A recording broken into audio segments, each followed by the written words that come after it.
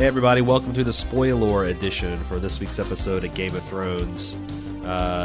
It's 604, Book of the Stranger. Sounds like Sicko 4 to me. Yeah, I've got a summer cold, which, if you've seen Metalocalypse, you know is just the worst. Which, now that I think about it, I think I made that same fucking joke this time last year on my solo cast. So it's like, something about Game of Thrones makes me ill. I don't know whether it's the stress of the 3 podcasts a week or just something about this changing of the seasons, but I come down with a goddamn spring summer cold every year at this time. But no one gives a shit. I will persevere. Just know that I'm heavily medicated. I'm operating on about 3 hours of sleep. Well, that's your own damn fault. No, man. I fucked up my shoulder kayaking 2 weeks ago. That's right. And so every time I turn over on my left side, I am awoken, even with my fantastic Casper bed. And I also, every 3 hours, my nose completely decides to stop working, and I wake up gasping for breath. So it's not all my fault. I'm trying. Also, fuck you. So I want to talk about some Kingsmoot stuff, because people have been asking about the Kingsmoot. How's the Kingsmoot going to go? And I actually been stalling because I had forgotten a lot of details myself. So I did a bit of research. The Kingsmoot by law, and all this, the double Ds could change or shuffle up as they... There's a couple things that are interesting. It's held on Old Wick, which was one of the smallest of the Iron Islands, on a place called Naga's Hill. Now, Naga is the name of a supposed ancient sea dragon that the Iron Islanders revere. In fact, on this hill, there's what's said to be the bones of Naga, like its rib cage jutting up from the ground, like it was beached and buried there. Mm-hmm. But the way they describe it in the books is very similar to like the way they describe other like stone dragons, where it's like, you know, this could be a bunch of like essentially giant driftwood or rock formations. It's not conclusive that it's you know, it's not like, oh shit, this is dinosaur bones and we've dug them up and we've done analysis and put together a skeleton and this is a no shit sea dragon. It's more like that's just 8,000 years ago this sea dragon died here and yada yada. But I'm curious to see when we get to this Old Wick set and in the Kingsmoot whether they'll include any of those details or not, because, you know, there's lots of dragons. We're going to be talking about a few different types this podcast, and having a sea dragon kicking around would be kind of cool. The other interesting detail is I mentioned that the Iron Islanders are ironically more democratic than almost any other kingdom in the world because they elect their leader. But someone reminded me that several people reminded me that actually only ship captains are allowed to cast votes. Okay. So if you are a captain of one of their longboats, you get to cast a vote. Still, I think your statement stands. More democratic. It's still more yeah, there's like that's more people having a say than who squirted their seed in someone's belly and there's your hair. Right. Long live the king. Or queen in this case. And as I mentioned and alluded to in previous podcasts, that the way this is selected is essentially the captains that want to put their hat in the ring, stand up on the rock, and they give their essentially stump speech, and then they bribe everyone. They literally spill treasure on the ground for people to pick up and scrape, and whoever has the best case and largest loot is seen as the self-evident ruler and is selected by the captains. So, any questions before we move on about some theories around Tommen's secret? No, I mean, I think it bodes well for my idea that Theon could help her with a vote. So how does it? Because Theon he's not captain, a boat, right? Is he? Well, wasn't he made a captain by his father? I guess, made a captain. He got to command the ship. Right. He was sent off on this mission. Maybe. I think that counts. I think it counts. The big question in my mind is how widespread is the knowledge that he's been unmanned? Because I just, again, Captain I just can't see the Iron Islanders getting behind. In fact, I think that would almost be, if he's Yara's running mate, it seems like that would be poison. Because I just don't see the Iron Islanders being like, yeah, we totally respect this guy who's been castrated and tortured and broken and he refused to be, rescued and all those things. So, yeah. I mean, he's also complicit in the death of a lot of Iron Islanders. That's probably not common knowledge because they were all slaughtered. Yeah. So that probably doesn't bear into proceedings, but I just don't see them And I'm not saying it's right or wrong because obviously I respect Varys a lot, and he's got the same problem. I respect Grey Worm a lot, but I don't see the Iron Islanders doing so. Okay. I mean, I don't know much about them, but, is he a captain or not? If he's not a captain, then none of this is relevant, I suppose. Yeah. If he is a captain, then I don't know why having bait and tackle is well, the other relevant. thing is, if he is a captain, let's say, because he's not going he made for a it good himself. show of being Theon when he was fooling the Iron Islanders last season into capitulating. Mm-hmm. It'd be interesting to see if he, if Yara wants him, puff out his chest. Because ultimately, in the books, Yara loses her bid, and her uncle, Euron, the guy that tossed her father off the bridge, is the one that wins. Right. And in the books, it's just essentially Euron comes and promises to take his dragon horn, which I'm curious to see if that pops up, because, if there's no magic dragon horn, then that probably means all that stuff is bullshit. Right. But I'm curious to see, because in the book, he blows his dragon horn and says, I'm going to take, all this raping and reaving, I'm going to take over all of Westeros. Mm-hmm. And I'm going to get these dragons, and I'm going to make Iron Islands great again, essentially. Yeah, and I assume, he's been pirating for a while. He probably has some booty. Yeah, he's been pirating all say the world. Vote for me. So yeah. Yara and Theon's votes might not even matter at all. No, I mean, that's the thing. He has twice as much loot. Yeah. And also he's, inflaming the iron. Because Islanders have been in decline for a long time. They've been essentially a vassal state and really fallen from their glory. They backed the wrong horse in rebellion and got their asses kicked in by Ned. Which is how Theon got to become a hostage in Winterfell in the first place. So they're kind of smarting from all this and would like to have, the idea of them ruling Westeros. Because in the Castle of Harrenhal, that a lot of Season 2 took place, where Tywin was kind of garrisoned there and Arya was a servant girl, that whole area used to be ruled by the Iron Island. They had significant holdings, but they got thrown off of the mainland, and then slowly their empire dwindled until they're kind of just having their own islands at this point.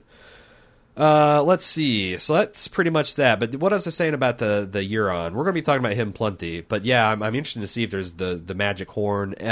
Yeah. What I was getting at with Theon is, if they don't want to go to magic horn and just I got twice as much treasure, ha ha ha, that works in the books. Yep. I wonder if Yara's ace in her sleeve is Theon, being the son of the king and backing her, and he puffs his chest off and he's trying to be full Theon, and then Euron just comes and gets in his face and crumples him because he really can't stand up to any kind of, he's going to shrink and shy away, and that would be a humiliation that would sell on the show. Is anybody aware that he's around? It doesn't seem like it.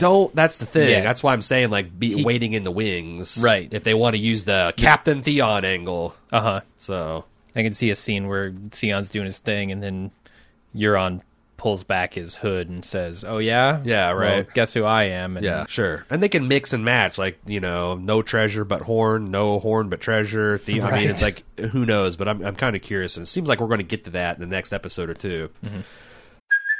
Hey, it's Kaylee Cuoco for Priceline. Ready to go to your happy place for a happy price? Well, why didn't you say so? Just download the Priceline app right now and save up to 60% on hotels. So whether it's Cousin Kevin's Kazoo Concert in Kansas City, go Kevin, or Becky's Bachelorette Bash in Bermuda, you never have to miss a trip ever again. So download the Priceline app today. Your savings are waiting. Go to your happy place for a happy price.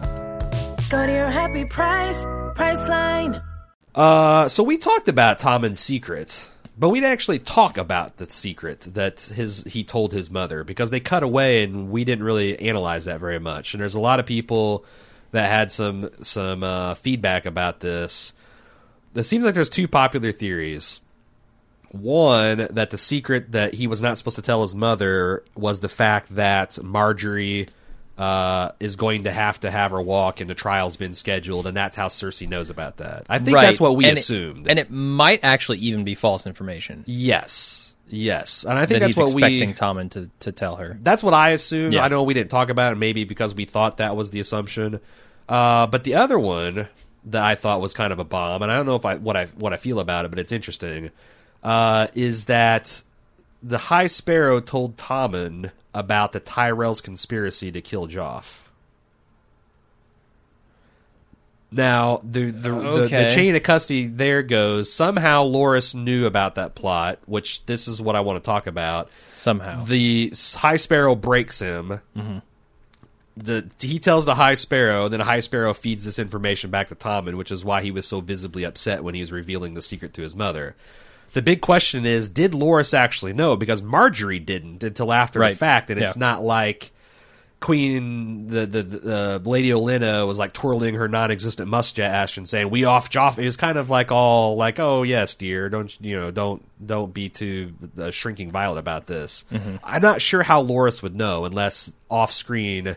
And again, I wanted to look this up, but I got this theory yesterday evening. I've been sick, and you'd have to literally watch like 6 hours of television to catch the one or two lines where this might have come to light. Right. But if he knows, and that's kind of a hot theory, because that would piss off Cersei and would explain, it would set the fact that she's trying to hornswoggle the Tyrells into doing something stupid. It would make it makes a lot of sense anyway, but this would add the cherry on top of that conspiracy Sunday. Yeah. Yeah, and it I don't know. It doesn't seem like she needs any more motivation necessarily to throw the Tyrells under the bus. No, but that would for maybe a civil war or something. Right.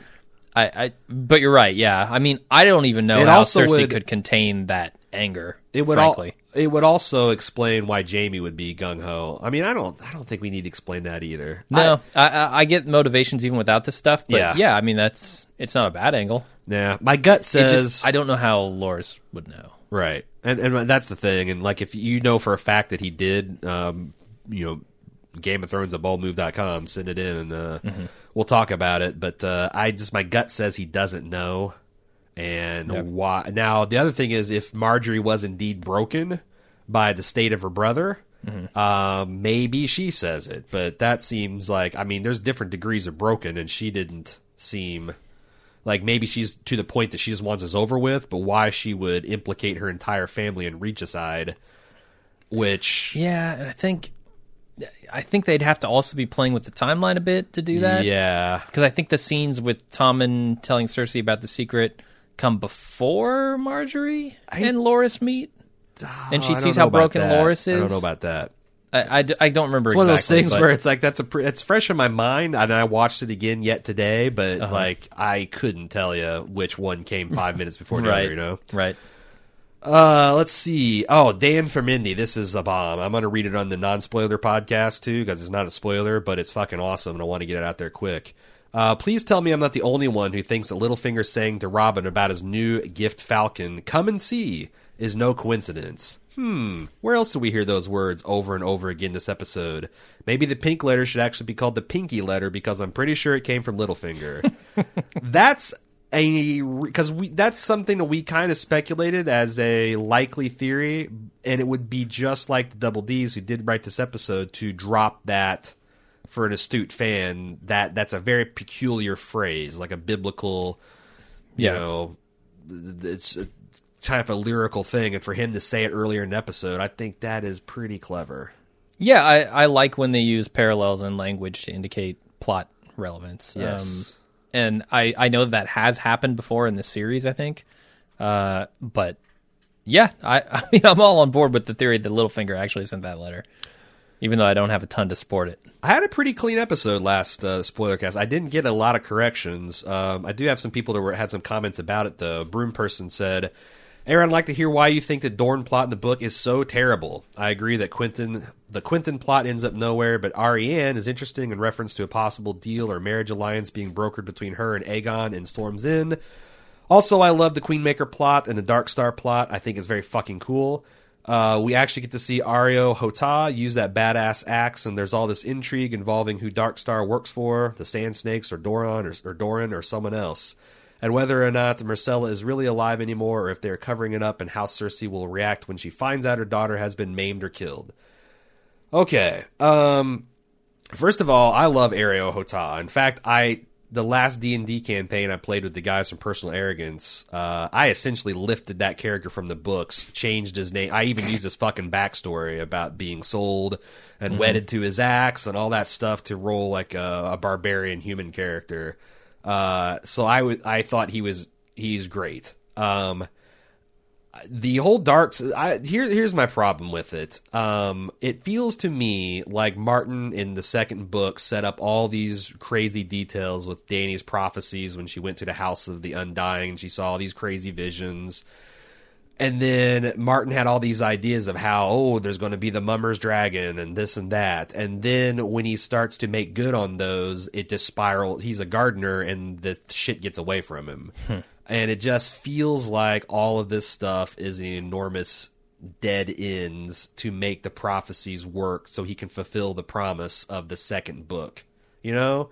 And I guess that's my chief frustration is these books deal a lot with the Ironborn, which is the other plot that I don't really give a shit about, because there again it feels a little like that's a kind of going to be a dead end, because I just can't see Euron, other than getting ships to Dany and the Victarion plot, I just don't see it going anywhere. It's going to be yet another, because Dany has to. And by the way, I say this on most podcasts, but if you want to know more about the Dany's prophecies, I did a deep dive on it in one of the past episodes. You can go to the archive that's linked in the show notes and look up Dany's prophecies, and I talk about this. But part of the prophecy is she's got like 3 mounts to ride, 3 beds to be carried to, 3 loves, 3 betrayals. There's all these things that she has to go through, and people are sifting through and seeing like which one fits what. And I feel like that this Victarion thing is just to check off one of the marriages that she has to go through to get to her whatever end game to make the prophecy fit. Gotcha. So it's like that one prophecy feels like it's spun off 75% of these plots. And since part of the structure of the prophecy is that these are essentially dead ends and false things, why do I care? I mean, it's a really cool concept, and if this was to be dealt with in like a half a book's time, it would be very cool. The problem is it's exploded into like 2,000 pages of bullshit.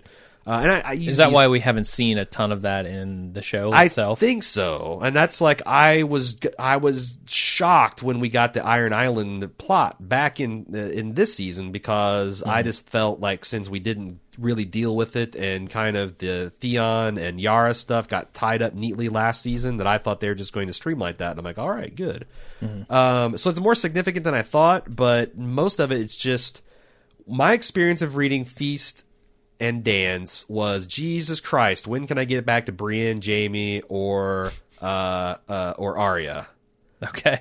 Like, you know, who this Arianne? I don't give a shit. And again, like on second and third reads, it's become more interesting, and I want to get back to Dany, but Dany just spent so much time doing nothing.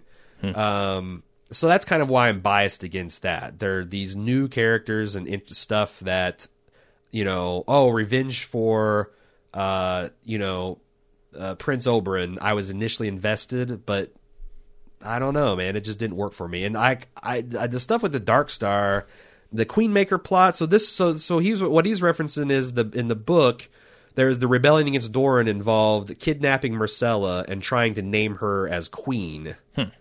To take a political coup that way and get popular support in people.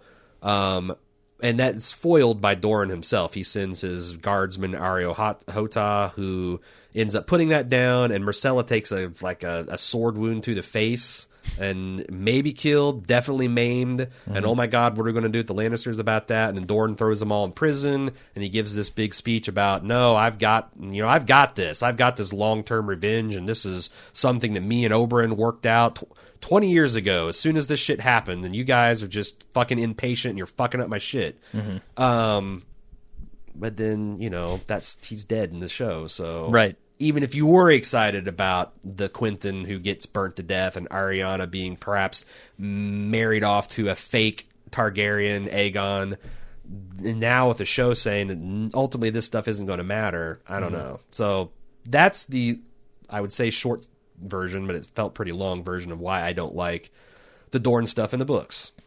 Can I throw something out there about the Ironborn plot? Please do. You think there's any chance that this is a way to get the dragon horn into Dany's hands? Because she doesn't seem to have a great, and also in the show to get these boats back to her. Yes. The boats are certainly absolutely crucial. Right. Super she needs crucial. those. She's got a lot of troops to transport. Is it because she doesn't have a great control over her dragons at the moment? does like not. Drogon's out flying around doing whatever. Now the other two are. Like if she had a way to kind of, regroup everybody with this dragon horn. No, she had like Maybe a dog she'd be- whistle for her dragons. That would be Exactly. super useful. And yes, I think that. I mean, yeah. So when you put it that way, it seems like the Ironborn are super critical to That's the what I plot. mean. That's why they're coming back. But on the other hand, it seems like there was a lot of other ways that you could get that to go. Like, Oh, certainly, Tyrion yeah. has all this knowledge of But dragons. but they and- have a loose end of Theon, right? Like, what's he going to do now? yeah. If not go and do this thing. Except for that's up in the north. books. Theon's, he's not What is he involved with doing? Sansa. He helped the fake Arya escape the clutches of the Boltons, and he Right. is right now in the camp with Stannis, who is yet to march on Winterfell. So it's like, Okay. I'm useless for telling you what the hell the right. books are going to do with Theon. Well, shit. Now there is this yeah. kind of theory about I forget what it's called. Like it's called like Theon the Latecomer or something about that. If there's going to be this disaster, because so Euron sends his brother Victarion across the sea with hundreds of ships, or Right. maybe 800 ships. And we've never even met Victarion, is that right? So popular theory is, just so you know, that he's going to be rolled into Yara. That Yara is going to Well, everything that Victarion does in the books. I which thought there seems was a pretty lot economical. I thought there was a lot of stuff around Theon maybe also doing that. Well, yes, there is, but I actually kind of, after I've read some of these theories, I kind of like the idea that Yara is going to be, because in the books, Victarion, as he's sailing away, feels like he was the better king anyway, and the Eurons is kind of okay. like doesn't have respect for their religion and Yeah. doesn't have respect for their traditions, and he If starts he is the brood- drowned god, that's he starts brooding on it. He has like a near-death experience with a red priest that kind of helps save his life, and he gets this crazy fucking molten arm, and he starts thinking that I should be the one. That why am I going to go and carry this bride? If I carry the bride off, she'll be my bride, and I've got the fucking horn. And it's going to where the Victarion is going to stab Euron in the back. Which, what the hell happens then? I don't know. Because that's kind of where he hasn't even arrived, Dany, at the books. So Yara has a lot of the same. You can tell that she's got the same chips on her shoulder, and it's also, it'd kind of be an interesting twist to have Yara make a marriage proposal to Dany. And someone That'd be interesting, yeah. said, and I didn't see this, but someone said in one of the promo trailers that there's a scene of her like kissing one of the whores in Essos on the mouth, like she's like carousing with them. for an upcoming episode. Yeah. Okay. That this is a scene from not an upcoming, like just was for the preseason trailer, like one of those smash like half-second cuts that they use in between percussion. Yeah. Mm-hmm. I didn't see that, but if true, that would be kind of a cool gender bend, and it would be, I don't know, I think it would be interesting to have her make the proposal. Yeah. But so where was I going with all this? Just who might, bring the horn down there? Who might be the Victorian stand-in? Yeah. So you're right. I mean, the way Martin has chosen to tell the story, it does seem like the Iron Islanders are pretty critical. But I always thought one of the cool theories I thought was maybe they're going to roll like some of those roles into Jorah and Tyrion. Mm-hmm. There's this popular Jorah the Explorer theory that we did last year where it's like, we knew he's going to sail through the broken lands, and maybe him and Tyrion come across an artifact, and maybe he brings it to Dany, and that's how he gets. Well, that never happened, but there's other ways. What I was getting at without the Greyjoys and their, we already had the 100 ships. We just needed fucking Dragonhorn. Could we get the fucking Dragonhorn some other way? But no, it doesn't look like it. TFN85 said, thoughts on the Born Under a Bleeding Star part of the Prince Who Has Promised Prophecy. Talked about this last week and how the Sir Arthur Dayne sword dripping with blood going up the stairs held by Ned could fulfill that prophecy for Jon. Mm-hmm. He says there are many different theories tossed around on your last podcast of this part and how it could be fulfilled for Jon, and it got me thinking, could it be as simple as him just being born in Dorne? That is, if R plus L equals J is true, which we all seem to think. We know the Tower of Joy is in Dorne and that the House Martell rules over the land. House Martell's banner is a red sun pierced with a spear. Could it be that it is the bleeding star? We know suns are just stars, and being pierced with a spear causes bleeding. You guys okay. I mean, sure, that my doesn't thing sound is, wrong. Does the Westerosi know that the sun is a star? Because that's a fairly modern cosmological view of things. Right. It's a very non-human centric. And you could peel it back another level, which is, do the deities that inspire prophecy in Westeros consider the sun a star? Like, I mean, you've already got the sword of the morning, which is dawn, which is covered in blood, which is made from a meteorite. I mean, you got tons of bleeding stars here that you could work with. So, if that's yet another one you want to consider, I'm cool with it. But I like the idea. Angry Glenn from Chicago chimed in, more info on Gurm's Bill Belichick reference to Aaron mentioned in the last podcast. This is a direct quote from A Dance of Dragons, chapter 33, Tyrion, chapter 8.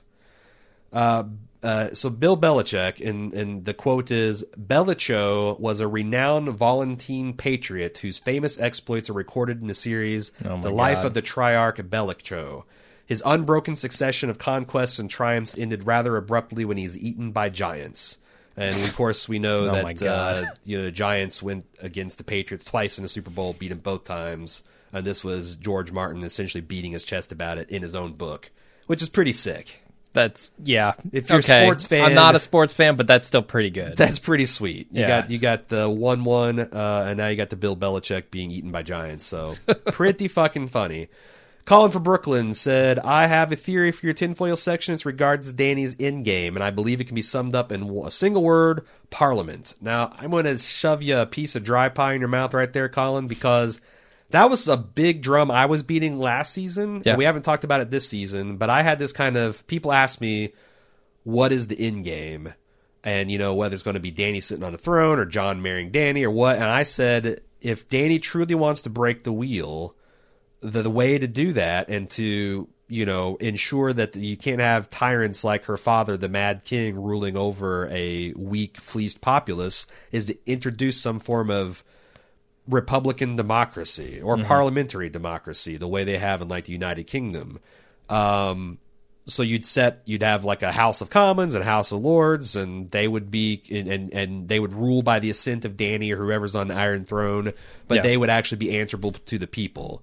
I assume it would be very primitive form. Going back to the Romans. Sure. That type of thing. Yeah. Or like Magna Carta plus, maybe. But right. What do you think of that idea? Is that too modern of an ending for a fantasy series? It feels a little too modern for me, but that's not to say it can't happen. I mean, you're right. If she wants to break the wheel, she can't just leave it to the same system that they've had for because that's the thing. Ages. She died. Let's say Jon, Dany, or whoever's ruling her, great. And the next person to come along fucks it all up. Exactly. The only way to undo that is to have some kind of democracy put into place. Yeah. So yeah, that's a good thought, Colin, and it's something that we talked about a good deal in last season's podcast.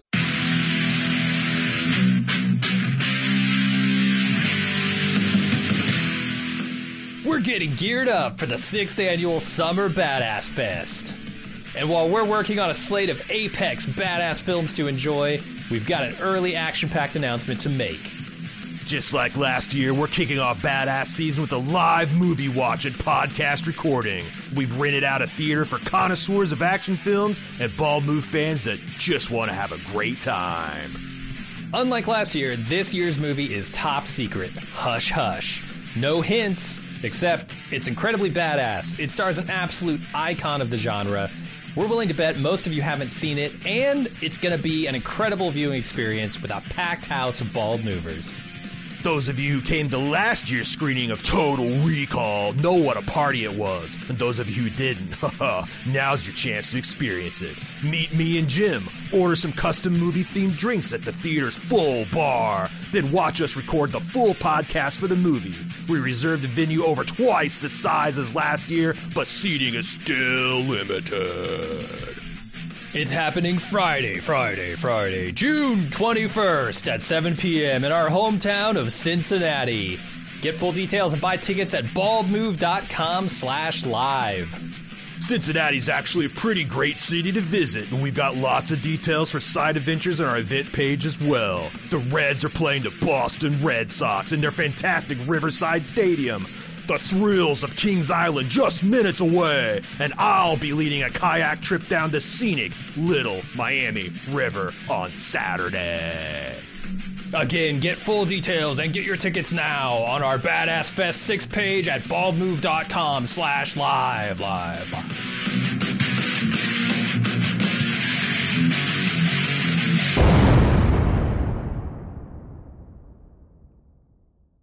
Hey everybody, it's time for me to sing for my supper, talk the extolled virtues of club.baldmove.com. So if you go to club.baldmove.com, for as little as $1 a month, you get a whole bunch of bonus features, including ad-free feeds of our podcasts, which, you know, if you get sick of our ads, great way to make them go away. Got bonus content if you just enjoy Jim and I as personalities. We do several bonus features like Lunch with Jim and Aaron on Friday afternoons and Cocktails with Jim and Aaron on the rocks. Keeps fucking up our own branding. Lauded as one of our most enjoyable shows. On Tuesday evenings where we mix up a new drink and we just talk about stuff. And we have a Q&A app so you can log in and directly interface with us and talk to us about whatever. And we also make those as podcasts too, but they're also a live video feature. Some things of Game of Thrones interest. We're going to be playing through the Telltale last chapter of the Forrester saga here in the weeks to come. And we also have another special project. Can I actually talk about this? Yeah, it'll be out. We sat down and we played through the Blackwater Epic Battle version of the Battles of Westeros Fantasy Flight board game. The tabletop. First battle of that? Yeah, Jim was Lannisters and I was the forces of righteousness, the Baratheons. We'll see if it goes how it does in the books and the show. But that's and we do a lot of other fun stuff. We've got this Quip thing where we pitch fake TV shows of each other. You can watch the live podcast. So, like, if you want to get the instant podcast right away, you can, right after show, you can watch us record it and kind of get plugged in that way. Or if you're at work and you're waiting Tuesday afternoon for the podcast release, we record that thing like 1 o'clock. It doesn't come out till 4. You get it 3 hours early if you want. All at club.baldmove.com. Don't forget about our Gravedigger t-shirt. The Rest in Peace, Mildly Interesting t-shirt. Gravedigger t-shirt. Check it out at gravedigger.baldmove.com if you want to look at it. It's designed by me and Jim, but it was executed by our buddy Eric Walquist from Personal Arrogance and Direct Podcast fame. He's a really good graphic designer. He helped us out on that, and I think it's a cool looking t-shirt. Mm-hmm. But yeah, lots of cool stuff. But yeah, club.baldmove.com is where you want to go if you want extra content and help support us. This cold medication ain't paying for itself. And thank you for all that do support. And also, if you're one of the supporters that are not on the ad-free feeds because whatever reason you can't figure out how quite to get it to work with your podcast or whatever, we actually added some technical support documents that walk you through adding the feed to every major podcast app and platform, iTunes and Android and Windows even, I think. Yeah, it's on your account page. If you go to your account page, you can actually, if you're one of the ones listening to this because, hey, the ads or whatever, and I just haven't figured it out yet, we got some good information. We're also standing by to help you. So just want to get that out because if you're an ad-free person and you still listen to ads, something has gone wrong. There's no reason that should happen. Unless you like our ads. Some people like, I know some of them are more entertaining than others. Yeah. But some people don't mind listening to ads, and God bless you. So that's it. Club.baldmove.com. Thanks for your support. Okay, this is an extremely long theory, but it's super interesting, and it weaves together a lot of details from the books that I haven't seen kind of anywhere into a show format. So you have to bear with me, and believe it or not, I actually cut this down by about half. Let's see if my voice holds out. Zach G says the theory, with the potential deaths of Cersei, Kevin, Tommen, Marjorie, Loras, Mace, and Olenna at the hands of the Faith Militant, the High Sparrow will consolidate the power of the Seven with that of the Iron Throne and declare himself king. Get out of here. They're not going to win this. Now, here's the deal.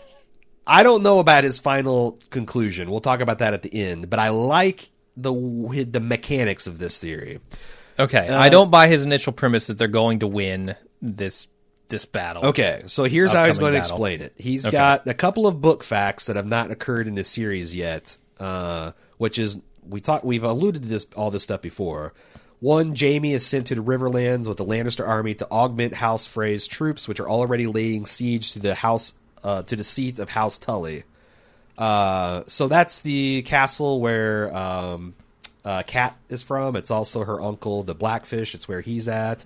And in the books, that was still loyal to King Robb. It's still flying the Stark flag, and Jaime's mission is to go there and to break that siege and bring that land under to the King's justice.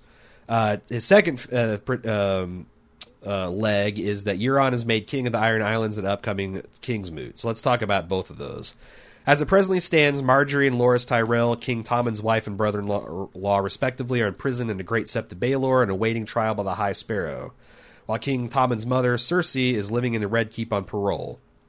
King Tommen has tried at least 2 times, both unsuccessfully, to assert his authority over the High Sparrow over the last 2 seasons. On both occasions, Tommen yields to the High Sparrow. King's Landing isn't the place where the meek or wise people live long, especially if they're unwilling or unable to balance wisdom and desire for peace with the ruthlessness required of a ruler. The High Sparrow and the Faith of the Seven are wielding power they haven't wielded for hundreds of years. With Cersei's, Loras, and Margaery's death seemingly more and more of an inevitability, it's not out of the realm of possibility that the Crown's strength is crippled to such a degree that the High Sparrow arrests or executes Tommen and crowns himself king. I just don't buy that premise. Well, so I don't know I'll why keep reading. Cersei's in trouble here. I'll Okay. keep reading. In A Feast for Crows, Cersei sends Jaime and a large force of Lannister soldiers to the Riverlands to aid the Freys in quashing Brynden Blackfish Tully's doomed attempt to hold down Riverrun. If Jaime is at the head of a Lannister army hundreds of miles away in the Riverlands, the Crown will be hard-pressed to protest any potential death sentences handed down for Cersei, Margaery, and Loras. Indeed, in the books, Cersei writes to Jaime an impassioned letter to please come and save my ass from this impending trial by combat, and Jaime crumples it up and throws it in the fire because he's done with her. Well, okay. That's different. But what about Mace Tyrell and the Tyrell army camped outside King's Landing, you say? At the very least, won't they be able to stop the High Sparrow from killing Loras, Margaery, and possibly Tommen? If things play out like they do in the books, Mace Tyrell and all the troops of with the Reach will be riding to recapture Old Town from the Ironborn and Euron Greyjoy. Because of his next leg, which is Euron will be crowned king of the Iron Islands at an upcoming Kingsmoot in a platform of not just taking back the North or solidifying House Greyjoy's position on the Iron Islands, but of conquering all of Westeros. In the books, Euron bolsters this promise by claiming he will conquer Westeros the same way the Targaryens did with dragons. He brings out one of his crew members, has him blow this enormous jet black horn, yada yada yada. It kills him. Yep. So Euron's plan is twofold. Part 1 is to send his Iron Fleet to Meereen to rescue or carry off Dany and her 3 dragons and claim Dany as his wife and queen. With the Dragonbinder horn, even the dragon's connection to Dany as their mother won't be able to break his control of the dragons.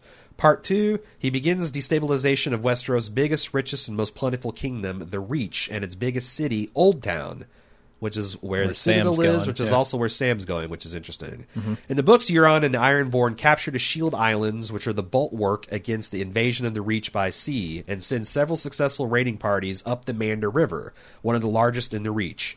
Later, we find out the Ironborn have engaged in several skirmishes with the Old Town City Watch. These attacks have been repulsed so far, but an invasion of Old Town and the rest of Reach after that seems imminent.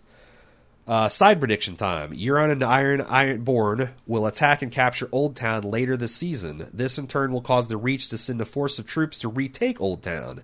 In the books, the majority, though not all, of the Reach's troops are outside King's Landing under the command of Mace Tyrell and Randall Tarley, which I think is true in the show, too, because that's what Kevin alluded to, is he'd have to stand down to let them into the city. Right. And if their images of Jaime and Mace at the head of a large army shown in the trailer bear out, this will be the way it goes in the show as well. With a majority of the Crown's troops invested in Riverrun and attempting to retake Old Town, it leaves the capital city with a diminished force, meaning its defenses will be weakened. This is where the High Sparrow comes in. All of this is building to a situation where Cersei's trial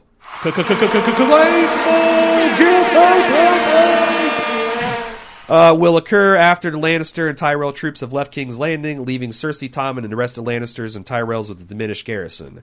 Now, you may be thinking even the diminished force of the Lannister and Tyrell soldiers outfitted in full plate and mail should be able to hold off the unarmored Sparrows. However, in the books, these aren't the only armed regiment of the Faith Militant. There is a knight by the name of Sir Bonifer the Hasty, who leads a detachment of 87 armored knights known for poetic reasons as the Holy Hundred, which haven't been introduced or even mentioned in the show, but would be easy for the Double Ds to introduce through a couple of episodes before Cersei's trial and for the High Sparrow to call upon them to reinforce the warrior sons holding King's Landing. Assuming Cersei loses her trial and is sentenced to death, it wouldn't be surprising for Tommen to attempt to stop the Faith from carrying out Cersei's death sentence. If Tommen does try to intervene personally, for purposes of this theory I'm going to assume he does, he will most likely be arrested and condemned to death himself. In either case, the Iron Throne would be vacant, and anyone would be hard-pressed to stop the High Sparrow and the Faith militant. I think if the High Sparrow will consolidate the power of the Seven with the power of the Iron Throne and declare himself the new king of the Seven Kingdoms. Hypocrite. In conclusion, GRRM Gurm is quoted as saying the Iron Throne will change hands at least one more time in the books before the end, with the best candidates in the book being fake Aegon or Aegon. I'm probably tipping the scales by calling him fake Aegon. And or Euron, and it makes sense that this will be true in the show as well. Even though the Double Ds have put a 15-episode cap on the remaining Game of Thrones series, it stands to reason Tommen won't be on the Iron Throne with Dany, Jon, or the White Walkers reach King's Landing. All right. Before I talk about my own spin, because I don't agree with this conclusion that the High Septon is just going to put the crown on his head. But do you see how this theory tracks pretty clean? Yeah. So there's a reason why. So at the beginning of this, I was absolutely unconvinced. Like, there was nothing to say So was I. that Cersei or Tommen would be killed. Yeah.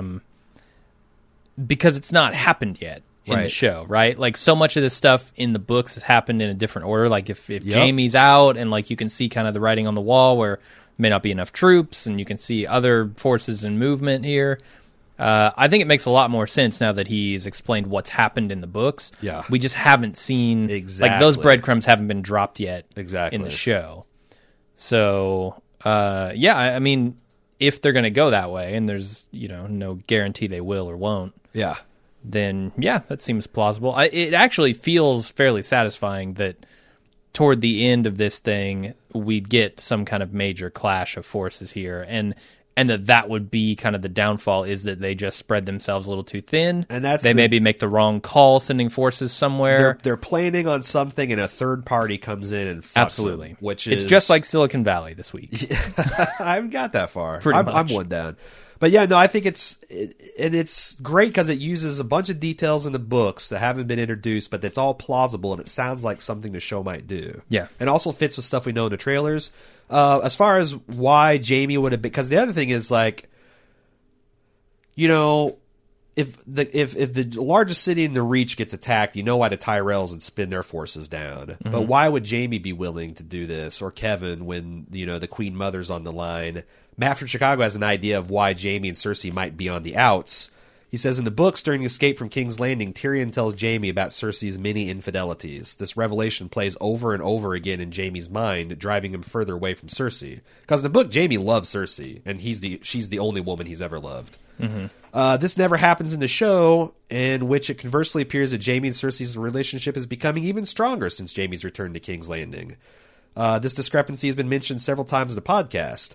What if the wedge between Jaime and Cersei is necessary for the overall plot?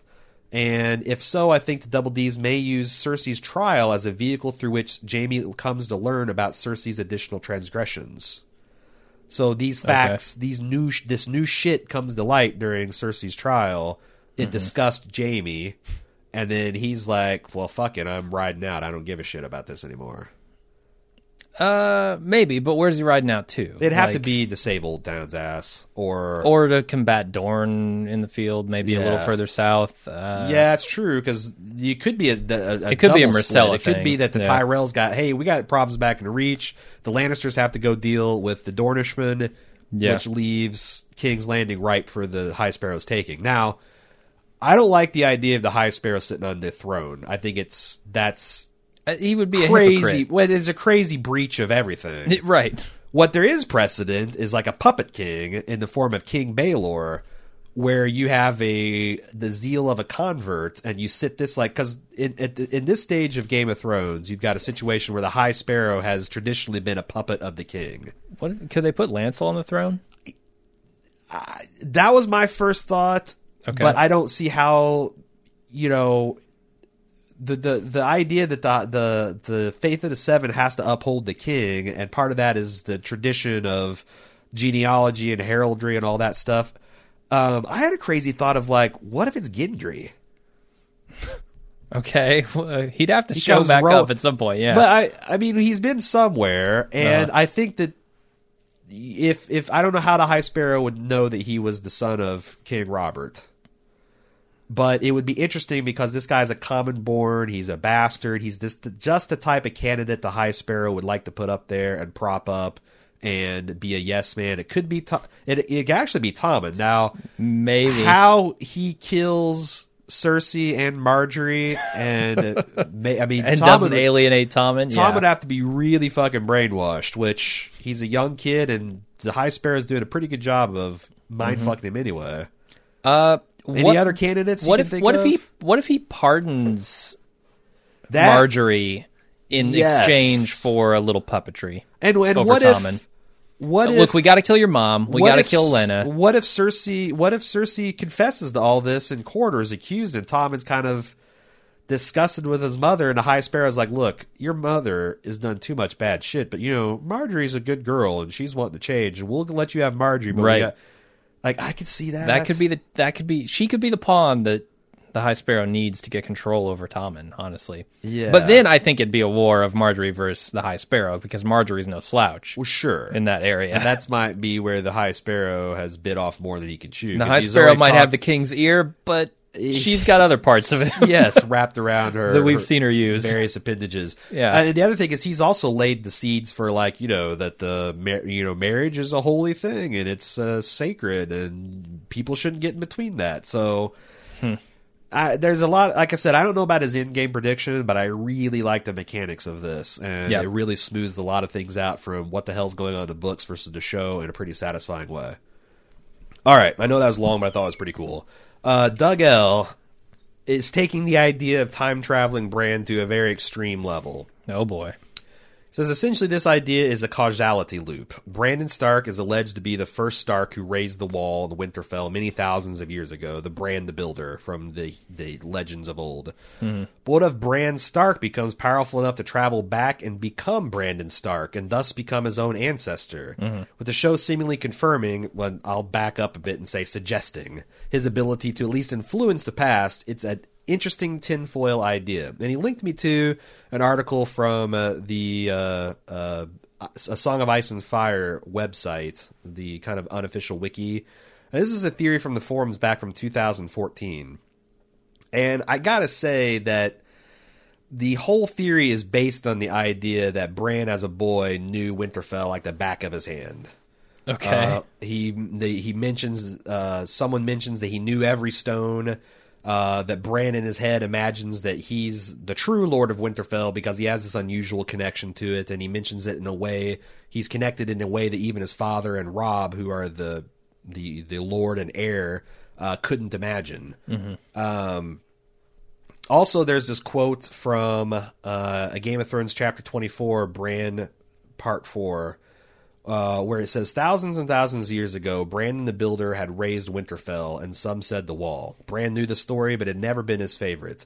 Maybe one of the other Brandons had liked the story. Sometimes Nan would talk to him as though he were her Brandon, the baby she'd nursed all those years ago. And sometimes she's confused him with his uncle Brandon, who was killed by the Mad King before Bran was even born. She had lived so long, Mother had told him once that all the Brandon Starks had become one person in her head. Suggesting that perhaps Bran is all Brans of all times. And that's essentially, like, there's a lot of other kind of meta reasons why the guy likes the theory, and there's a lot of the stuff where we've already talked about, all the parts in the book where Bran tries to communicate with someone and fails. I don't know. I mean, this is the logical conclusion, or maybe the... what do you call that argument by absurdity? This is the absurd end to the Bran, the originator theory. Sure, yeah. But I wanted to get it out there just in case anyone else found it interesting. I will link the full theory in the show notes, the thread to it, but I found the foundation's pretty flimsy. Yeah, and I mean, Bran, if you're a time-traveling do-gooder, maybe do some more good. Like, does all this death and suffering, this war for the Iron Throne, really need to happen in the first place? Can you make things? Well, that's the whole idea of the causality loop. Is like you can't You know, kind of, you can't change the things you can't change. It's like, you know, we just watched Donnie Darko, and I imagine it's a similar kind of state with that. It's like, Yeah, I mean, it depends on what way they go with time travel. if they go with time travel. If they're even going with time travel, but sure. But certainly interesting, and one of those things where it's got a surprising amount of textual support, but it's fairly anecdotal and, you know, non-empirical support. Julie G says, you guys were discussing the implications of Bran being able to possibly speak to people through the trees or the wind, like Jon and the direwolves. The phrase that popped in my head was words are wind. It's something that George Martin uses again and again and again. That's like a watchword in his books. What if Martin hid that clue in what seemed like yet another one of his overused cliches? Saucy. I mean, yeah, that's one of those things where it's like words are wind. Could be just a expression. That's essentially saying talk is cheap. It's Right. the Westerosi version of saying that. But if literally the words are wind coming from Bran, coming from the trees, I don't know. And if that's the only way in which he can influence the past through verbal communication on the Yeah. wind, maybe there's reasons why he doesn't do more, like I was talking about. But Yeah, that's the thing. Like, I've never understood whether that's just to indicate that he's such a powerful green seer that he's so powerful he can actually be heard through time, or whether that's something that any sufficiently powerful green seer, including the three-eyed raven, could do, but there's like a rule against it. Like, it's like you're not supposed to go and meet your past self or whatever, because the universe could explode, or whatever Doc Martin said. But yeah, I don't know. It's going to be interesting to see. And again, I'm not terribly excited about the potential of time travel, but I'm certainly not against it because, like, yeah, it's kind of, as I said, my jam. I like a good time travel paradox story. yeah, Not sure about mixing it up in my epic fantasy, but, you know, we'll see how it goes. Let's see. Buddy C said, one thing I wanted to, haven't heard anyone mention, but I want to throw out there. Arya could potentially get 2 names crossed off her list because of her non-actions. Arya's list no longer had the Hound on it as she realizes she didn't want him to die. She left him to die, but she didn't kill himself. This leads probably to his spiritual renewal and eventually fight with his brother in the Klein Bowl! Anyway, in doing this, if the Hound defeats his brother, then Arya's mercy will have actually crossed 2 names off her list. Cersei and the Mountain. By not killing the Hound, she sets in motion a string of events that eventually gets a 2-for-1 off her list. What do you think of that concept? how is Cersei going to get killed? So you spare... It's the logical outcome of the Mountain losing his trial.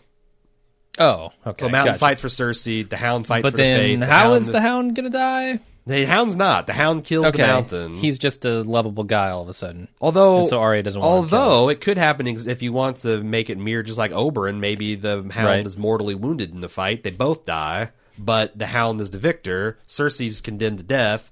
Bam, you got a clean sweep. Yeah. So Arya's mercy actually serves the god of death better than just her going after him. Could be.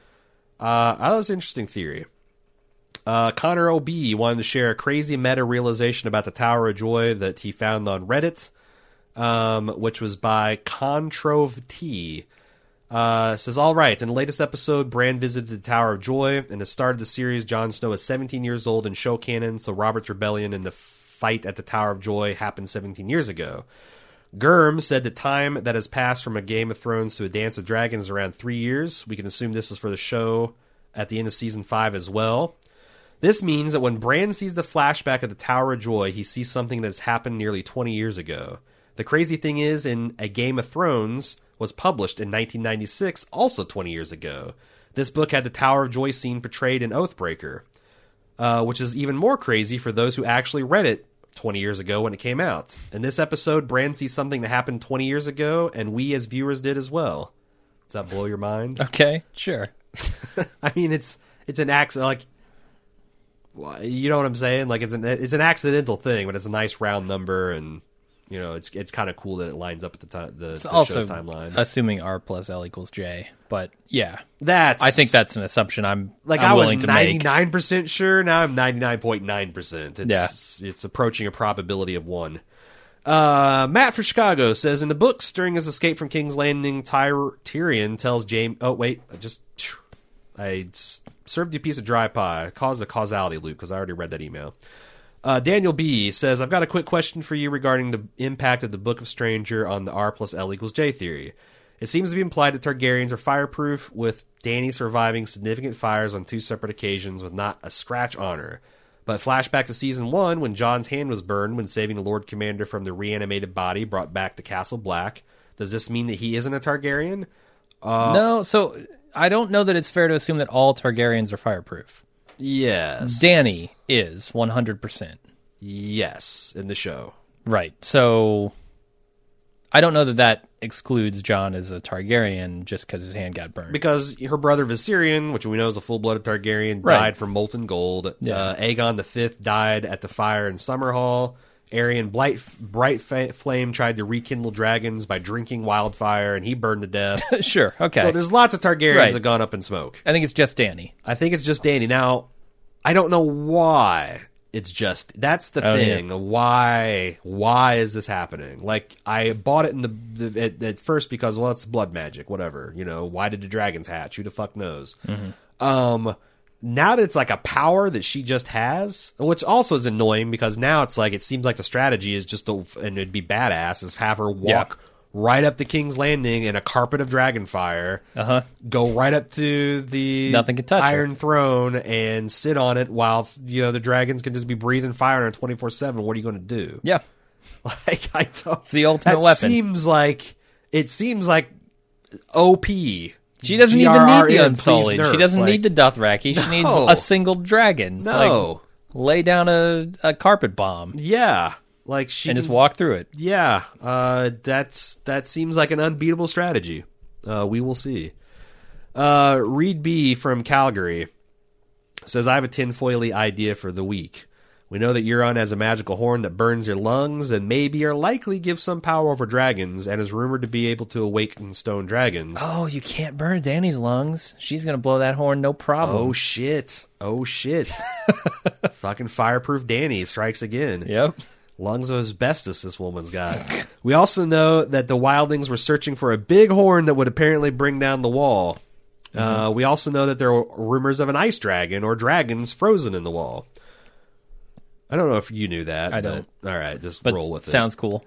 What if the horn that the wildlings were looking for is the ice equivalent to Euron's fire horn? And what if the ice horn summons or awakens the ice dragons frozen into the wall, thus breaking a lot of, at least part of the wall, but unleashing this new weapon?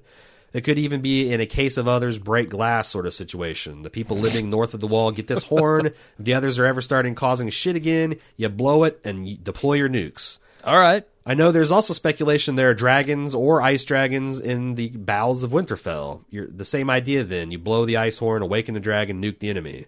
I know this is basically a fanfic idea. Oh, my first clue was the multiple what-ifs.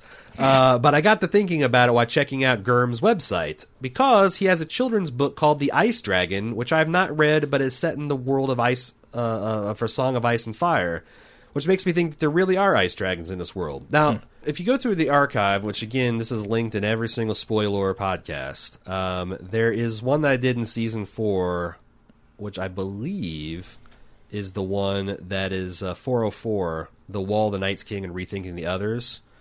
But I think there's also elements in the Tyrion Lannister Secret Targaryen one as well, that talk about the possibilities of ice dragons and whatnot. But no, I don't. Here's the thing. I don't know how crazy this show can get. Like, if there's ice dragons and stone dragons and dragon dragons and sea dragons, like, at what point will people be like, I thought I was watching a taut political thriller with a little bit of magic here and there, and now I've got full-blown Dungeons and Dragons. Right. Like, I mean, a lot that's kind of of what I signed people- up for in the beginning, is the political intrigue. And I mean, they could bring you along, Right. but it's just as likely that they're going to turn off the core audience that they built. It's like, I don't usually like this sort of swords and sandals, dragons thing, but this is pretty cool. Yeah. An adult. And throw in a bunch of blue dragons and red dragons and black dragons and gold dragons and green dragons and Sea dragons, it's like, are you selling toys? Are there going to be a line? Like, what's the fuck's going on? yeah. So I that's the only concern I have, because this all sounds cool, but like, and there's even literary and biblical stuff about going up to a wall and blowing a horn and a wall falling down. But like, if all of this stuff happens, it feels like the world's now full to bursting with almost silliness. Mm-hmm. And I don't know how people like, or even me, like that's not the Game of Thrones I signed up for either. Are the ice dragons in name only, or do they like shoot ice from their mouths instead of fire? No one knows. Okay. There is no information at all about what an ice dragon would Sea be. dragons, are they Sea dragon no. different? Are they like the Loch Ness Monster, or are they just... I've told you everything I know about the sea dragon, which is supposedly there's a carcass of one on Old Wick. Okay. But yeah, I mean, that's... Nobody really knows. So We just know about dragons. The dragons that Danny's got. Yeah. So, and the historical dragons, of course, too. Mm-hmm. But yeah, no, there's no other type of dragon in living memory that would meet these. So, but I did. That's one of the things I mentioned is the fact that it's crazy. But then he did write a book called The Ice Dragon, which again it's a children's book, but so was The Hobbit, and look what happened there. Tan from, or maybe it's Tane from Land's Own, Ontario. Or maybe it's Land's On, Ontario. I'm bombing here. It's the cold medication, folks. Just wondering if you remember the last time we saw Bran's Wolf Summer. I can't tell you the last time we saw him. I just read an article recently about where the wolves are. Okay. And Summer is apparently up there with him. Yeah. Like just chilling. But I haven't seen Summer on screen in a long time. In the books, he's definitely with Bran in the cave. Okay. And I want to say that there's evidence that Ghost somehow has lost his connect. Because all these Stark wolves have some kind of telepathic communication with each other. Like they know when one of them dies. Mm-hmm. And there's some evidence that Ghost has lost that link with Summer when he goes into the cave, which is another evidence that this is somehow specially magically warded. But I know he's there, and I know he hasn't died in the series. So I'm assuming he's just there, but they just historically don't show the CGI wolves as much as you would think because it costs money to CGI him up. She also wonders, could Azor Ahai's flaming sword be Valyrian steel? I'm specifically thinking of Longclaw, if Jon is indeed the prince that was promised. It seems likely that Lightbringer, which is the infamous sword of the prince who was promised, which Lady Melisandre helped Stannis do a pale imitation of by using trickery to set his blade on fire. It seems likely that would be Valyrian steel, because we've seen what a bang-up job it does against the others and the whites, right? Yeah. Now, there is some theories that I'm familiar with about Longclaw being the actual sword, because legend has it that this thing... I'm going to talk about the full legend here in a minute, but legend has it that this sword is pulled from the flames, and the way... If you consider how Jon acquired the sword, he set the Lord Commander's apartment on fire, essentially, to kill the white that had tried to take his life, and immediately afterwards, the Lord Commander granted him Longclaw. So you could, in an Obi-Wan Kenobi certain point of view sense, say that Jon pulled this blade from the fires. Mm-hmm. But I don't like any of those theories because I don't think Lightbringer is an actual blade that's still in existence. I think it's a metaphor for what it takes to kill, to eliminate the threat of the others. Because the legend has that Azor Ahai forged the Lightbringer. First, he worked 30 days and 30 nights on this fucking sword, and he quenched it in water, and it shattered. He then went back to work and made it even a finer blade, and he spent 60 days and nights. And this time, he quenched it in the heart of a living lion, just plunged it right in the fucker. Went to go temper it, and it smashed into a million pieces again. What gave him that idea? Like, you know what? It didn't work last time when I tried this. Let's go with the heart of the living lion. I think that might work. Saberhagen went there too. Like all of his blades of men, his fantastic swords of power were quenched in the hearts of men. Like that's some kind of special, like okay, it's like blood magic. Like you're sacrificing a soul to do it. And here's the kicker: he went right back to work, 100 days and 100 nights, while the others are just chilling. That'll do it. Plunged the blade into the heart of his wife, Nissa. All right, cool. And then it burst into flames and became Lightbringer. And so if that's a literal story, fine. But if it's a metaphor, it's something that it's a work of love and sacrifice that is enable you to wield a weapon that can destroy the others. There's also Okay. so I think that's a pretty shitty thing to do to your wife. well, she bared the breast. She's like, "Come on, big boy." Oh, all right. I mean, that's what I'm saying. It So wasn't it's her sacrifice, not his. Well, I think you'd argue it was both if he loved his wife. But yeah, it's something that they knew needed to happen. Like they knew, like it said, like when he tried his lion experiment, he knew something about him. He knew he's on the right track, but he actually knew that what was going to be really required. And he told well, us, it was non-consensual. The heart stabbing. You Well, needed a the lion. consensual heart That's right. stabbing. You of have his to wife, have yeah. a being, a courageous being that's willing to be sacrificed. Huh. But no, so I always thought that was a metaphor for the kind of love and sacrifice that you're going to, which I think means bad things for a lot of the heroes of the story. Like I don't see John and Danny, even if Danny makes it through as a hero, because there's lots of signs that she could go Mad King. There's also a lot of signs that maybe John goes Winter King or the Night's King. So even all that said, there's going to be some great sacrifice involved to defeat the others. I don't know what that is, but I don't like the idea of like you can just find Lightbringer and that's the key and everything's hunky dory. Okay.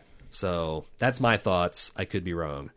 Maz sent a lengthy email explaining their excitement of being an OG book fan, and this person at least has been a fan since A Storm of Swords. So he remembered waiting for A Feast to come out, and then remembered waiting for A Dance to come out, and his kind of mixture of excitement but then disappointment of how that stuff is going, and how frustrated that the plot's kind of stalled out. And I'm going to just start reading from the email. I think the show overtaking the books is leading up to a very unique time. For the instant take, I suspect that you, Aaron, had a similar emotional excitement from that scene that you found difficult to fully express, and maybe you've had a chance to since then, but Jim didn't seem to be so affected. Well. I think, well, yeah, there's a lot of different... the Yeah. cybernetic nature of the organism is one part. I think maybe the scene wasn't as emotional for show-only watchers as it was for us because we have read the books. Furthermore, maybe now that the show has overtaken the books, we're going to be the ones screaming and wailing at the television as a reverse of past seasons. What do you think? I know in the podcast you talk about all the book readers that whine about each episode, but I think they're a very small part of any community. I bet for each one of them, there are 10 who are satisfied but don't say anything. Well, here I am, a book reader nerd that, as of this episode, believes the Double Ds are adding a quality to the story that Martin couldn't have done alone. I think the two are better than either, and I think the show finishing the story is best. All right. That's a controversial opinion. I do think after reading Feast and Dance that Martin could use an Iron Throne sitting editor. Someone is be like, look, man, look, this is like the 13th chapter in a row where people have essentially walked somewhere and then some big fucking thing happens at the end. And then the next time we visit them, you flash forward past that exciting thing. Like, you can only do that so many times before you can't have Sansa wandering through the mountains for 20 pages talking about lemon cakes in her fucking head. You just can't do it.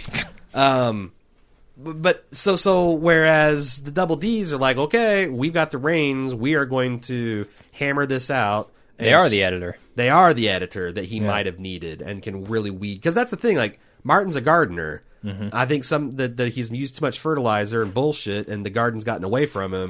He's got dandelions. And that's the hard part. Like, generating the plot and the complexity is the hard part. Arguably, editing it down and consolidating and adapting it, not trivial, but much easier than coming up with the idea in the first place. So, For sure. I actually think the Double Ds might be able to fly here. Whether it's best... I think what's best is for Martin to tell the books and then let them adapt them from the whole series. But adapting from the cliff notes and the bullet points, I think the season's been great. I think the season's much better paced than last season.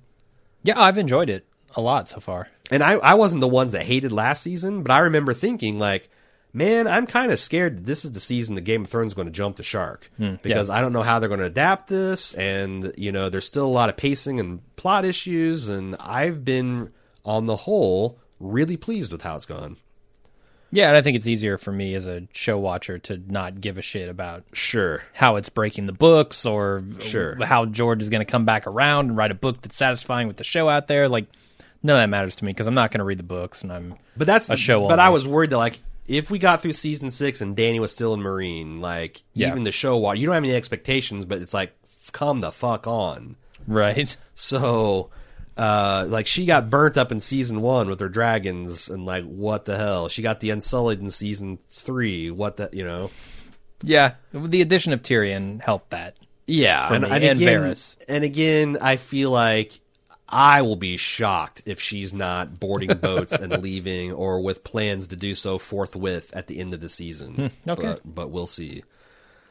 Jackson from Oklahoma says, "Hey guys, with the Double D saying they have only about 13 episodes remaining to be told, and with HBO foaming at the mouth for more seasons, what do you think the likelihood of a prequel, sequel, or lateral quequel?" What? Lateral quill. I don't know how you pronounce that, even if I didn't have a shit ton of Dayquil in me. Series coming down the pipeline. I know the speculation is way early, but with them following A&E with the day late post show, I can see them copying spin-offs. I think he means AMC. Game of Thrones: The Next Generation. He says the possible titles: Fear the Walking Whites, Better Call Bran the Builder, Tales of Dunk and Egg, which I'd love to see the producers of Rick and Morty do. That would be fucking crazy. Dan Harmon unleashed, because he's a big Game of Thrones fan, and he does this Harmontown podcast. This is the producer of Community and of Rick and Morty, which if you haven't seen it, Jesus Christ, go watch it. It's hilarious.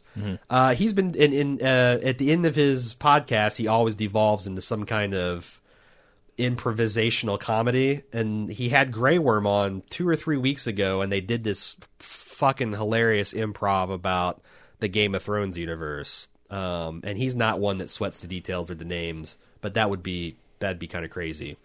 He continues, I know this is all just hopes and pipe dreams of fans that don't want their ride to stop, but with the wealth of material Gurm has provided, instead of the last 2 goddamn books, there's plenty of source material available. Does HBO have the rights to it? Would you guys be interested in it, or does it run the risk of ruining something we all know and love? Is the risk too high? What do you think, Jim? Dunk and Egg 9. No. All my sequels are from Star Trek. I like the Dunk and Egg series. Do you? I don't know anything about it. But I don't know that it would provide more than a season or 2. And it's also a prequel, which is ultimately less interesting. I mean, you're And it's exactly also- describing Better Call Saul, which Yeah, is a prequel and we didn't think had legs. So, that is true. But there again, like I mean, but it's already written. I mean, the Dunk and Egg stuff is Yeah. is there. And you'd have to argue that this stuff is interesting in its own right, or would with the Star Wars prequels, it was ultimately interesting because you want to know about Darth Vader. Who is the person? The Mad King. I don't know. Who's the person 100 years ago that's influenced, like, if the Three-Eyed Raven was actually this Brendan Rivers Blood Raven character, and that he kind of comes in at the tail end of the third of the Hedge Knight series, maybe that's interesting, but like that's kind of an unfinished tale into its own right. Yeah. I mean, I would really love to see some more stuff with Ned and Rob, like how that whole rebellion happened. You could do the Robert's Rebellion series, right? You could do a lot of. So the thing is I don't maybe an anthology series of like different times from Game of Thrones. I do absolutely know, because some people have pitched this as a way to give Martin a chance to catch up, that they might shut down production and then do these and then get back to. That's never ever going to happen. No. There's no way they can hold on to everyone's contracts. These kids are not stopping growing up. Right. You're going to be completely ridiculous if you don't end this and end it within a reasonable time frame. Mm-hmm. So, as far as will HBO want to continue to milking the cash cow, I think sure. I think if they can, I know that the Double Ds, I think, have said in an interview this last season that they are not interested in doing it. Now I don't know that's. I've heard that they are kind of over Game of Thrones. Yeah, like not that it's kind of like they just want to get it over with and be done. Sure, and I don't think that's in a negative way. It's just like this has been a huge labor of theirs over, and it's just ruled their life. They don't do anything but make Game of Thrones. They want to do other things, is what they've said. So, but on the other hand, HBO has crazy stable of talent and can recruit more, and a hot property like this. Right. would be something a lot of people would like to direct and write for. So, I mean, yeah, I could see them doing it, but like, you know, you're not going to hear any of that until like the last season, if there's any kind of contracts or stuff in the works. But it won't involve any of the original cast, probably won't involve a lot of the crew, and it's going to be one of those things where, you know, be careful what you wish for, because I, for one, thought Peter Jackson's adaptation of The Hobbit was hot shit. It was terrible. It's just you can go to the like, okay, well, you want to tell Dunk and Egg, and then you want to go start plumbing the world of Ice and Fire and start bringing the appendixes in, and suddenly you've got a nice tight novella that's 1,000 pages long, and you gotta adapt that thing, and I just don't know. Like, if you ask me, do I want to see more Game of Thrones type stuff? Sure. But I feel like they're telling the most interesting stories from that world right now. That's the thing. Dunk and Egg is not nearly as interesting. It's a single point of view of a relatively simple person and a relatively simple plot that's told in a straightforward manner. Yeah, and it was interesting and entertaining, and I liked it, and I love my illustrated copy, but it's not nearly as complex and adult and mature as, you know, a Game of Thrones. Yeah. So maybe they do an animated series. Yeah, I mean, HBO's done that before. They did the Spawn thing. Spawn? Yeah, you remember that? They Animated did a bunch Spawn? I believe they did a bunch of Hellboy animation stuff. Was that them? Okay. So they've done some fairly mature animated things that would certainly cost a whole hell of a lot less. Mm-hmm. A whole hell of a way. Okay, so let's continue on. I think we got 2 more to go. Matthew M. I'm a show watcher only, joining in on the spoiler section this year, so please forgive my ignorance, but when the faceless men take the face of another, do they also take the body as well? If it works that way, how would you guys feel if Arya takes the face and or body of the Hound and kills the Mountain in a show remix of the version of the Gravedigger Clegane? I can't do it in my throat. It was unwise of me to do it twice with a sore throat. This would check a name off her list and tie nicely into the idea of faceless men wanting to balance the Mountain being brought back to life and cheating the god of death. Seeing Melisandre without her glam on in episode 1 could be part of the reveal that this magic of taking or appearing in a different body is possible and available. Arya's new skills in the Hound's body would be badass. You're too new. You're too new to the spoiler podcast, because we all know that the Hound is not dead. His face has not been reaped. That's true. That's true. Or we're all working on that assumption. I tried to do some research today, and people are all... My opinion was, no fucking way. They can't change their size and shape. It's like Odo in Deep Space Nine. I thought they just came with the face. That's what I'm saying. Like, it's like Odo in Deep Space Nine. He can turn into a chair. He can turn into a humanoid of about his size and shape. He cannot appear as a house cat. And he can't appear as a giant dragon. Like, there's only so much he can do with his size and shape. I thought he could. No, I thought, in fact, you just watched the series, but I thought that was a whole point, that, like, he can only attain the shape that's... Can you think of him, like, turning into something handheld? Why am I... Well, he fits in a bucket when he's... That's true. Like, a human being, no matter how you try, no matter how you squeeze and squish, is not going to fit in a... No way. Not a little pail. Give me a 5-gallon bucket, maybe. I can fit you in there. Maybe. Give me a blender. But not Odo's little sleeping pail. He's... Okay. No. You might have me, and this has no bearing. This was an analogy that's entirely inaccurate, so strike it from the record. But it was always my impression that like, Arya could appear to be roughly a size and shape of a person that she is with a face. And when she's undergoing her training, there's an interesting back and forth where she's begging the kindly man to teach her the magic of changing her face, and he's like, well, that takes years and years of practice and magic to master, and she's disappointed, and he's like, but if you wanna, he goes, but I can tell you the first step, and he says, puff out your cheeks and stick out your tongue, and she does so, and he goes, there, you've changed your face. Yep. But his larger point is, at the end of it, he says, why use magic when a mummer's trick would suffice? Right. Which suggests that you can hunch down, you can wear platform shoes, you can do a lot and enhance that with the glamour. Mm-hmm. But I don't know the idea of just taking over, like becoming the Mountain if you're Arya. Now, it's like the Pink Panther. You just disguise yourself up a little bit. And you put magic on top of that, and who knows what happens. Now, having said that, there's a lot of people that say just the opposite, that if you got magic, you can do anything you want. That's true. There is nothing in the canon that suggests like Melisandre has glamored a man to look like another man. She's glamored herself, and this is in the show to look like, you know, a younger version of herself. Mm-hmm. We've seen Jack and Hagar turn into people that are roughly like, you know, a humanoid male. I don't see any evidence that they can do something crazy like masquerade as a dragon or a mammoth or a giant or what have you. Right. But, you know, there's also no limitation that says that he can't do that. But no, for one, like you said, I believe the Hound's alive, and I don't know. I don't like the idea of Arya going and because there's the other thing. I might have cut. I thought I leave this for next week's non-spoiler podcast because it's not particularly spoiling. Nope. Here's it is the last email. Sarah G says, "Are we assuming the show Faceless Men have different rules from the book Faceless Men? In the books, a faceless person cannot be assigned to kill someone that he or she knows personally. This is a big deal as it will preclude Arya from being allowed or assigned to kill anyone on her shortened show list except for Walder Frey since she has not personally met him. She's met both Cersei and Gregor, so, per the rules of the Order, she wouldn't accept the assignment to kill either of them. Personally, I think she'll eventually won't be able to be no one, and she'll head out on her own, but I don't see everyone theorizing that she would be assigned to kill Cersei or the Mountain by the Faceless Men, since they know of their personal relationship. Assigning Arya to kill anyone on a list would be serving Arya and not the many-faced god."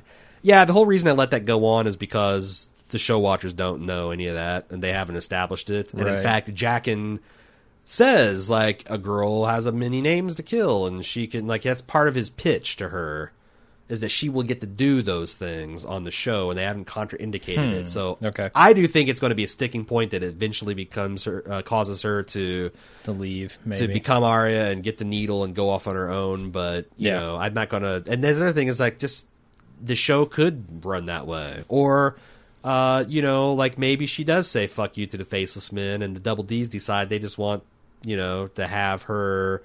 still be a faceless man and just do away with the rule. I mean, who knows how they can do the adaptation. Yeah, it seems like... so I guess I'm surprised there's so much speculation then about like her going to kill Jon, you know, with that idea that he's an abomination or whatever. He's cheated the gods of death. Well, but most of that stuff is coming from, I think, show watchers. Okay. Or from, the other thing that is, makes like, sense. it's impossible to keep all the rules of this world in your head when you're theory crafting. So sometimes the best way to get that out is just to suggest throw it out there and see if it sticks, yeah. But yeah, my understanding is that's the case too, and that's what's eventually going to break. But you know, who knows what they're going to do in the show? And I let a lot of stuff fly in the non-spoiler section just because. Although that's something I try to weed out because every once in a while, like it was really rampant in season 3. A lot of quote unquote show watchers were predicting the Red Wedding, and there were signs. But, like, that's one of those things where I'm not... Even if you're right, it ain't worth me potentially spoiling everyone's enjoyment of it, you know, just for you to get internet points. So, there's a lot of times where I won't come down on either one side because I don't want to potentially spoil it. It's getting harder for me to tell because some... And not even mention something if you know that it's going to happen later. Yeah, and some of the stuff now, it's even a blurrier line. Like, you know, I mean, it's some stuff is obvious, like, I think that they're going to find some horn that's going to be able to, you know, control dragons. I'm like, okay, settle down. We'll talk about that in the spoiler edition.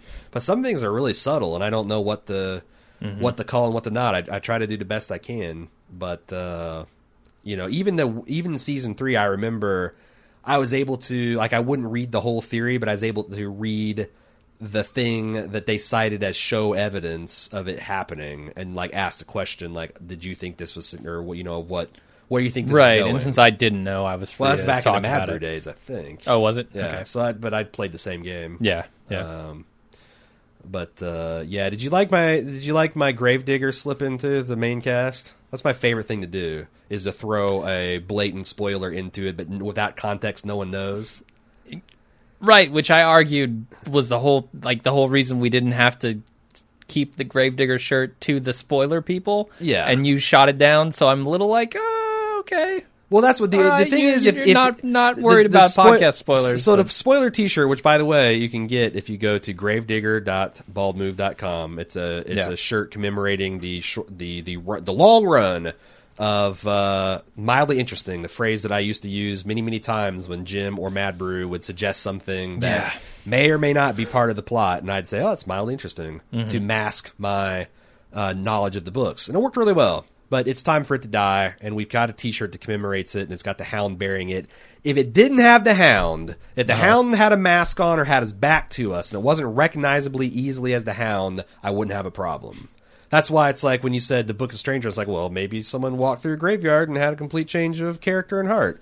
You know, I feel like all the book readers were like, ho ho, but nobody can get that. Okay.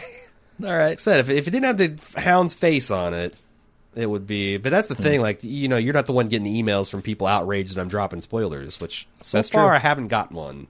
Good. This is the first season I haven't had someone outraged that I've spoiled something. Because some people, like, that's one of the reasons I felt like talking about the mechanics of the King's Moot is kind of background detail. But there'd be people pissed off that I didn't know it was going to be ships captains only, or I didn't know it was going to be.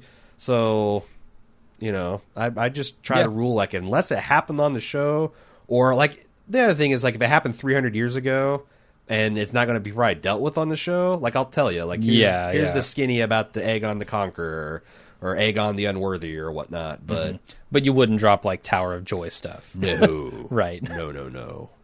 So, yeah, like I said, I'm just a man. I'm nobody. I'm no one. All right, so that's the podcast. If you would like to send us email and you got your own tinfoil or you got some exceptions with the tinfoil we've been spinning, send it to Game of Thrones at baldmove.com. You can also discuss it at our burgeoning forum community. Burgeoning? Burgeoning. Our Burgundy forum community. They're little like wine red over at forums.baldmove.com. And that's it. That's it for our coverage. We'll be back Sunday night, of course, for an instant take, and then Tuesday for the full podcast, and then the wheel turns over again on Friday when we get to the spoiler section. And we'll see you then. Have a great weekend.